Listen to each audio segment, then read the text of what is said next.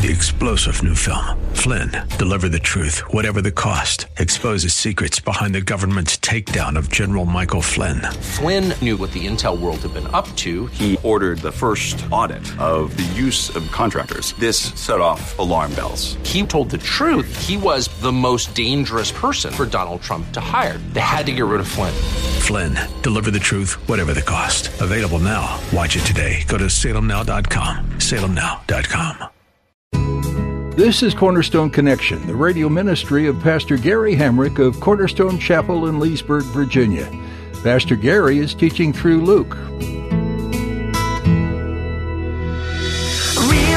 is calling, listen, truth opens up your eyes. Mercy is waiting for you with every sunrise. Pray that you will not fall into temptation, and Matthew adds, the spirit is willing, but the flesh is weak.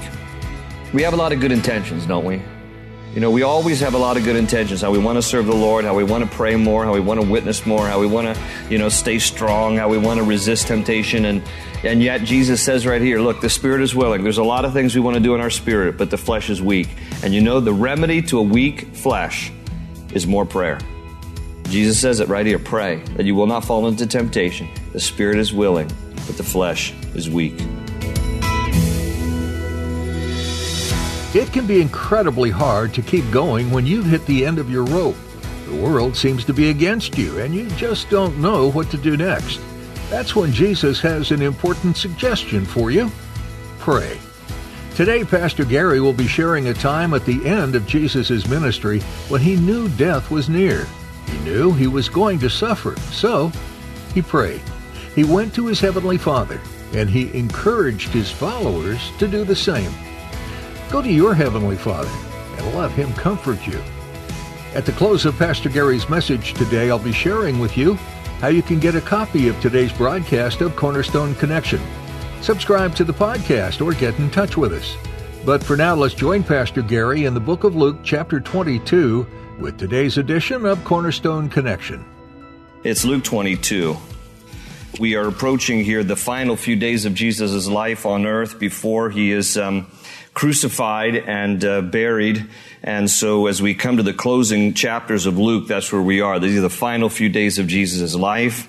He has just finished sharing what we commonly call the Last Supper with his disciples, which is really the Passover meal, wherein Jesus took a portion of the Passover meal, he applies it to himself as the greater deliverer than simply how the Jews were delivered from their slavery in Egypt after 400 years. That was the basis for the first Passover meal. Jesus then, here 1,400 years after the days of Moses, turns the Passover meal to himself, saying that ultimately appointed to his ultimate redemption of mankind, his death on the cross, that would be the greatest deliverance for us from sin and death. And so they have partaken together, and he is still in this setting here of the Last Supper in the upper room with his disciples just before he crosses over the Kidron Valley into the olive grove called Gethsemane on the Mount of Olives.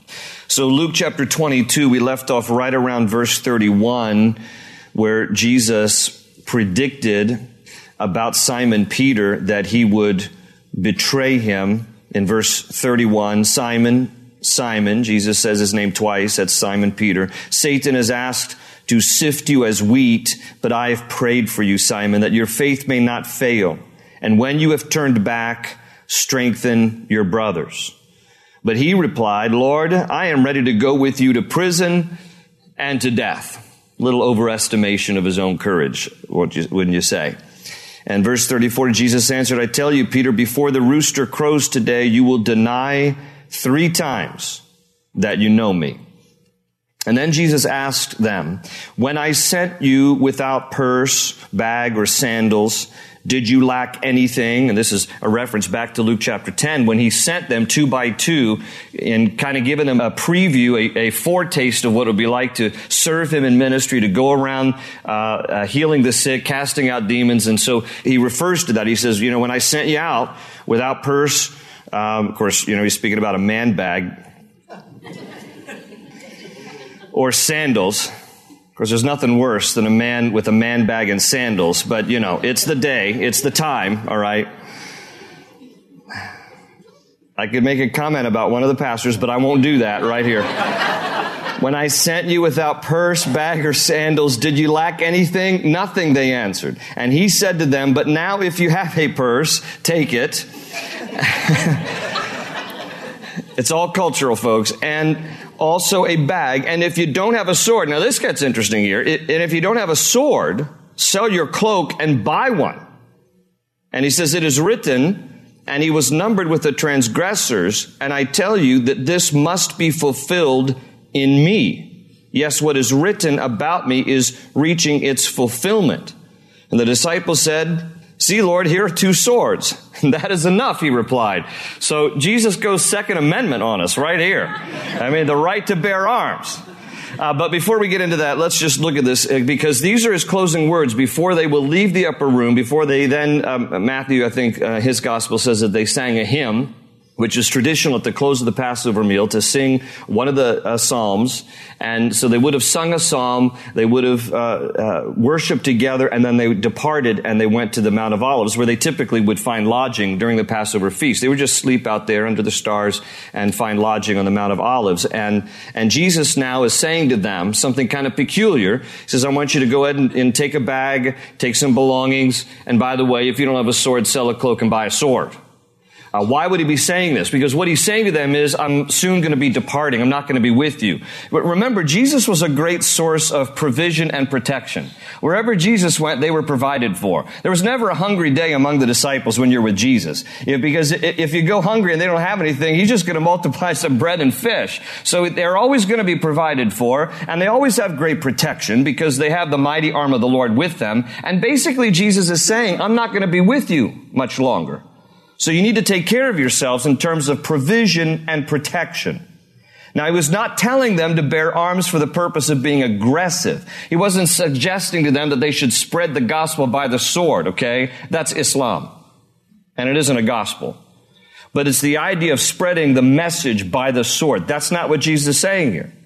He's saying you better prepare for a defensive posture, because you're going to face days when you will be persecuted and you will be attacked.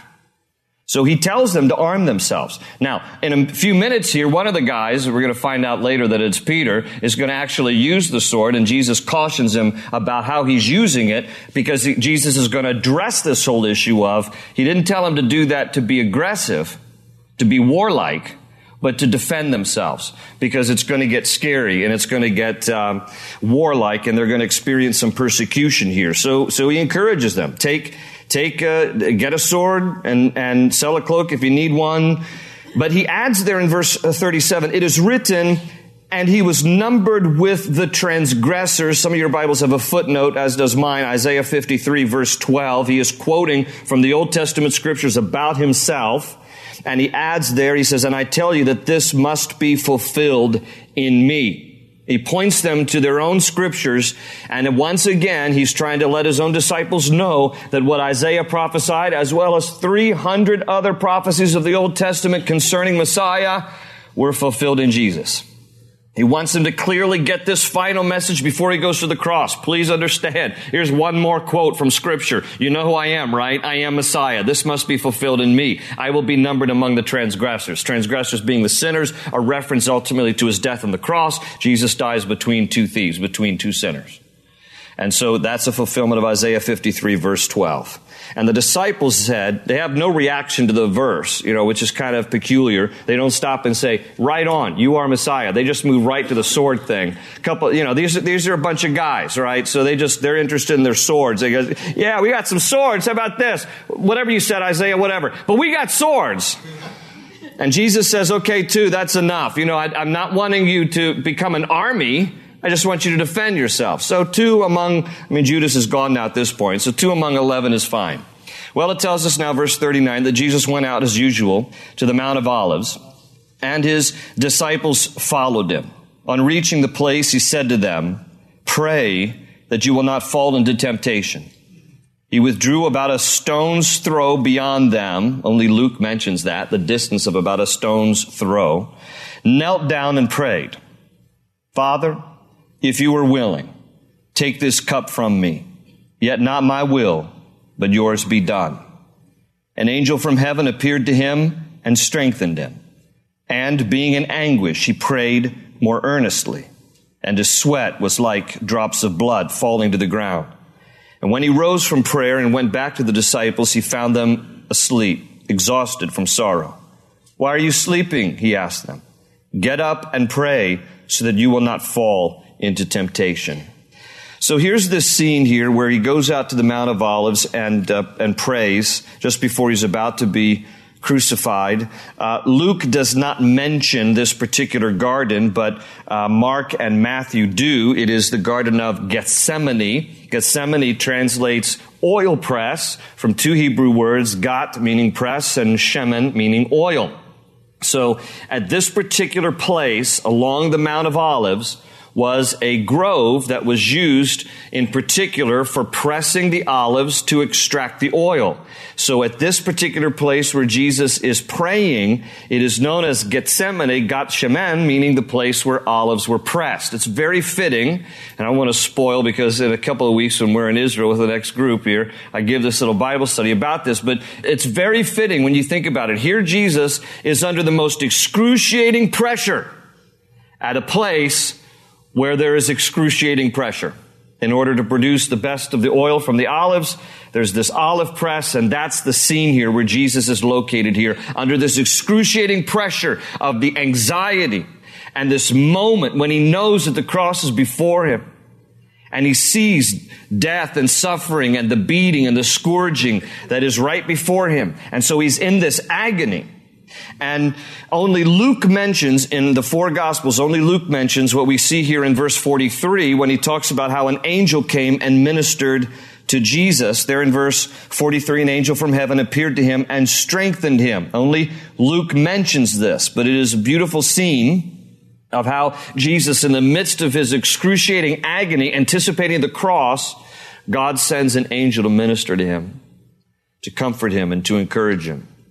Now, Luke has, comparatively speaking, a bit of a fascination with angels. He mentions angels more than the other three Gospels combined. Luke mentions the topic of angels 15 times. Next to him is Matthew. Matthew mentions angels 6 times. John mentions angels once. Mark mentions them 0. So Luke is the one who talks about angels more than the other Gospel writers combined. And here is this occasion where he talks about how an angel came from heaven and ministers to Jesus in the midst of his agony. And then Luke also mentions something unique to his gospel, and this is fitting because we know the Bible tells us that Luke was a doctor. He's the only one who mentions Jesus sweating drops of blood. The medical diagnosis is hematidrosis. It is a documented fact where people under the most intense, excruciating moments of agony and anxiety can actually burst little capillaries in their brow and their forehead, and you can sweat, you can perspire droplets of blood. That is what is happening here. So you have to try to imagine how intense this is. How intense this is. What he knows is before him. The suffering, the pain, the agony. So much so that he's in anguish. But what does it say? He prayed more earnestly. There in verse 44. Now Matthew, when Matthew talks about this whole scene in the Garden of Gethsemane, Matthew says that he went away and prayed 3 different times. Matthew says, first time, he says to Peter, James, and John, let's leave the others a little bit here, and you 3 come with me a little bit more of a distance. And Peter, James, and John go with Jesus, and then Jesus goes a little bit further. He says, just wait here now, I'm going to go over there and pray. Matthew tells us he comes back, finds them sleeping, goes back and prays, comes back, finds them sleeping, goes back again. And so 3 times Matthew records how Jesus goes and prays, and twice when he comes back, he finds them asleep. Now, I'm sure nobody can relate to this. Whenever you've tried to pray, and then you fall asleep, right? But that's what's happening here. And it says in particular, the reason that they fell asleep was because verse 45, they were exhausted from sorrow. I mean, maybe they did get more than what is recorded in the conversation here. The whole Passover meal, the whole Last Supper, it's weighing heavy on their hearts now. They are sorrowful because they're beginning to understand here, maybe even for the first time, what Jesus means when he talks about his imminent death. And so they're so exhausted from sorrow that they fall asleep. And Jesus says to them in verse 46, why are you sleeping? Get up and pray so that you will not fall into temptation. And Matthew adds in his gospel, Matthew 26:41, pray that you will not fall into temptation. And Matthew adds, the spirit is willing, but the flesh is weak. We have a lot of good intentions, don't we? You know, we always have a lot of good intentions, how we want to serve the Lord, how we want to pray more, how we want to witness more, how we want to, stay strong, how we want to resist temptation. And yet Jesus says right here, look, the spirit is willing. There's a lot of things we want to do in our spirit, but the flesh is weak. And the remedy to a weak flesh is more prayer. Jesus says it right here, pray that you will not fall into temptation. The spirit is willing, but the flesh is weak. Pray. Prayer. For those of you who like to take notes, there's a few things here we can glean from this time of prayer here in the Garden of Gethsemane. One is the posture of prayer. It tells us here that he knelt in verse 41. He knelt when he prayed, but there's no real perfect posture. You can pray in whatever posture you want. There's an example in the Bible of standing when you pray in Mark 11:25, sitting when you pray. David sat in 2 Samuel 7:18, and falling prostrate before the Lord on your face on the ground in Matthew 26:39. That's what it says in Matthew's gospel about the Garden of Gethsemane when it talks about the third time Jesus went away, fell on his face and prayed. So there's no one right posture. It's more important that you pray than what posture you are praying. And then we also see here in the context that there's a passion for prayer, which is basically when you pour out your heart towards God. And we read in Psalm 62 verse 8, David said, trust in him at all times, O people, pour out your hearts to him, for God is our refuge. And what was the passion of Jesus here? How was he pouring out his heart? He was basically praying, as he encouraged his own disciples, pray that you fall not into temptation. And that's not just a temptation of, sin. It can also be, for example, he was concerned that they might be tempted to bail.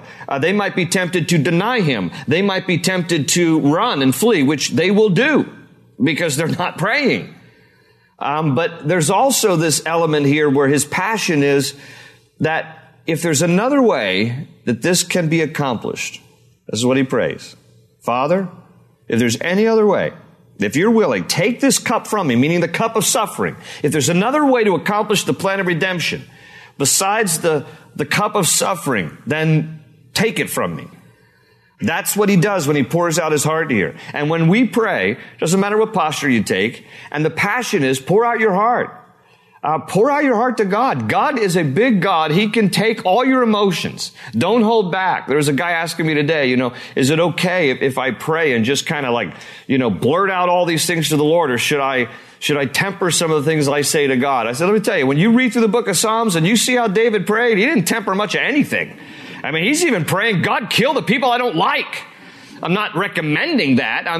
That's not necessarily a pattern of prayer for us to follow, but it's an example for us as a principle that David was not afraid to pour out even the deepest, darkest things of his own heart, because God is a big God and he can take our prayers. Some of you are angry at God, and it's okay to express it to the Lord. He can take it. I'm not saying it's right to stay there. I'm just saying that all our emotions God created us as beings. He understands our emotion. And it's okay to just pour out your heart to God, whatever that might be, and allow God to minister to you and to return his goodness and his grace for you, depending on whatever your need is. But that's the passion part of prayer. Don't hold back with God. And Romans 8 says that even there are times you don't even know how to pray, and the Spirit intercedes for us with groanings that cannot be uttered. Even there are times you don't even know how to pour out your heart, and you kind of are speechless. And in Romans 8, it tells us how the Holy Spirit will then translate what's in our heart to the heart of God on our behalf. So pray and pour out your heart to God. Make your passion known to him. Jesus did. But then thirdly, the last thing is the purpose of prayer. And this is sometimes a hard one for us to grasp, but the purpose for prayer really always is to align your will with the will of God. Because notice that's where Jesus ends all of this. He says, nevertheless, not my will, but your will be done. So it's okay to pour out your passion. Jesus pours out his passion. Here's my heart. I wish there was another way to do this. If it's possible, let this cup be taken from me. Nevertheless, your will be done. At the end of the prayer, the resolve is, may God's will be done, and may I have the grace to follow and accept whatever his will is. See, prayer is not manipulating God to just get what we want. God is not a vending machine that we just pull the lever and then all of a sudden we're going to get what we want. God is not like this, dad that we just wear down with our constant nagging like children can tend to do, and then we just give in to them, and then we think, well, that's what God does with us. No, God has a perfect will for us. The old TV show, the name of it really is true. Father Knows Best. I know some of you are too young to even know what I'm talking about. But Father does know best. Your Father in heaven always knows best for us. So then why, if we are just aligning ourselves with the will of God, is it necessary that we should even pour out our passion when we're only going to get what God's will is anyway? Right? Have you ever thought that? What's the purpose then of praying if I'm never going to change God's mind? He's just going to end up giving me what He wants instead of what I want. Well, here's the deal. Sometimes God's will is actually what you want, but James says that you have not because you ask not. And until you ask, God is not obligated necessarily to deliver. But what He loves is when His children come to Him, align themselves with His will, and maybe the whole time God was saying, yes, that's exactly what I had in mind for you, but I was waiting for you to ask. And now that you've asked, I want to show my goodness to you. Because if God gave it to you in advance, how would you ever know that it was an answer to prayer? So God has a will and what He wants for you, but sometimes He wants us to ask just so that we can see the wonderful, beneficent hand of our Father that is activated upon our submission to Him. And so pray. Doesn't matter what the posture is. God is big enough to handle whatever passion you give and you pour out. But align yourself ultimately. It's the desire to align ourselves with the will of God to see His will accomplished in our lives. And that's what we see here that Jesus models. And so, verse 47, while He was still speaking, a crowd came up, and the man who was called Judas, one of the 12, was leading them. He approached Jesus to kiss Him, but Jesus asked him, Judas, are you betraying the Son of Man with a kiss? When Jesus' followers saw what was going to happen, they said, Lord, should we strike with our swords? Okay, now, here are the boys with the swords. They're like, oh, maybe this is what Jesus meant. All right, we're ready. Should we strike with our swords? And one of them, verse 50, struck the servant of the high priest, cutting off his right ear. But Jesus answered, no more of this. And He touched the man's ear and healed him. And then Jesus said to the chief priests, the officers of the temple guard, and the elders who had come for Him, am I leading a rebellion that you have come with swords and clubs? Every day I was with you in the temple courts, and you did not lay a hand on me, but this is your hour when darkness reigns. Interesting that what he says here. So he finishes praying, and he's speaking to His disciples about getting up, and then it tells us here how a crowd came to Him. Now, Matthew's gospel says a large crowd. John's gospel says a band of men. And it is likely, again, this is some kind of a detachment of the Roman army, probably a cohort, which in those days was 480 soldiers. It is likely that when you think about a cohort and some other, just kind of vagabonds that wander onto the scene and some motley crew that comes along and just attaches themselves to this kind of a gang mob thing here, there's probably 500 to 600 people who have come. And among them, then, Jesus probably looks very average. He's not like he's portrayed on the Bible series, my friends, okay? The Bible series that just came, Roma Downing, that whole thing. Okay, they picked an Italian model. That was Jesus, okay? An Italian model who's about a head taller than anybody else. Guarantee you that's not how Jesus looked. Because Isaiah says that there was nothing about His countenance that we should desire Him. Open ocean, jump in and you'll find the cornerstone's your connection. Run towards your new life. The Gospel of Luke takes a unique look at the life of Christ, from His birth to His ministry, His death and resurrection.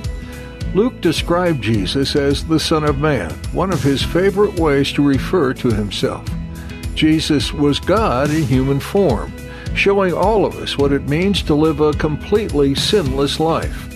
There was no fault to be found in Him, yet Jesus was still nailed to a cross. But His death had purpose too. He stood in for you, taking the punishment your sin deserves. And then He rose from the grave, conquering death and the evil one. What an amazing Savior this Son of Man truly is. Are you interested in knowing more about Jesus, or would you like someone to pray with you? If so, please email us at prayer@cornerstonechapel.net. That's prayer@cornerstonechapel.net. Do you live in or near Leesburg, Virginia? If so, we invite you to come join us this Sunday for a time of worship, Bible study, and fellowship at Cornerstone Chapel. Find out service times and more information when you visit our website, cornerstoneconnection.cc.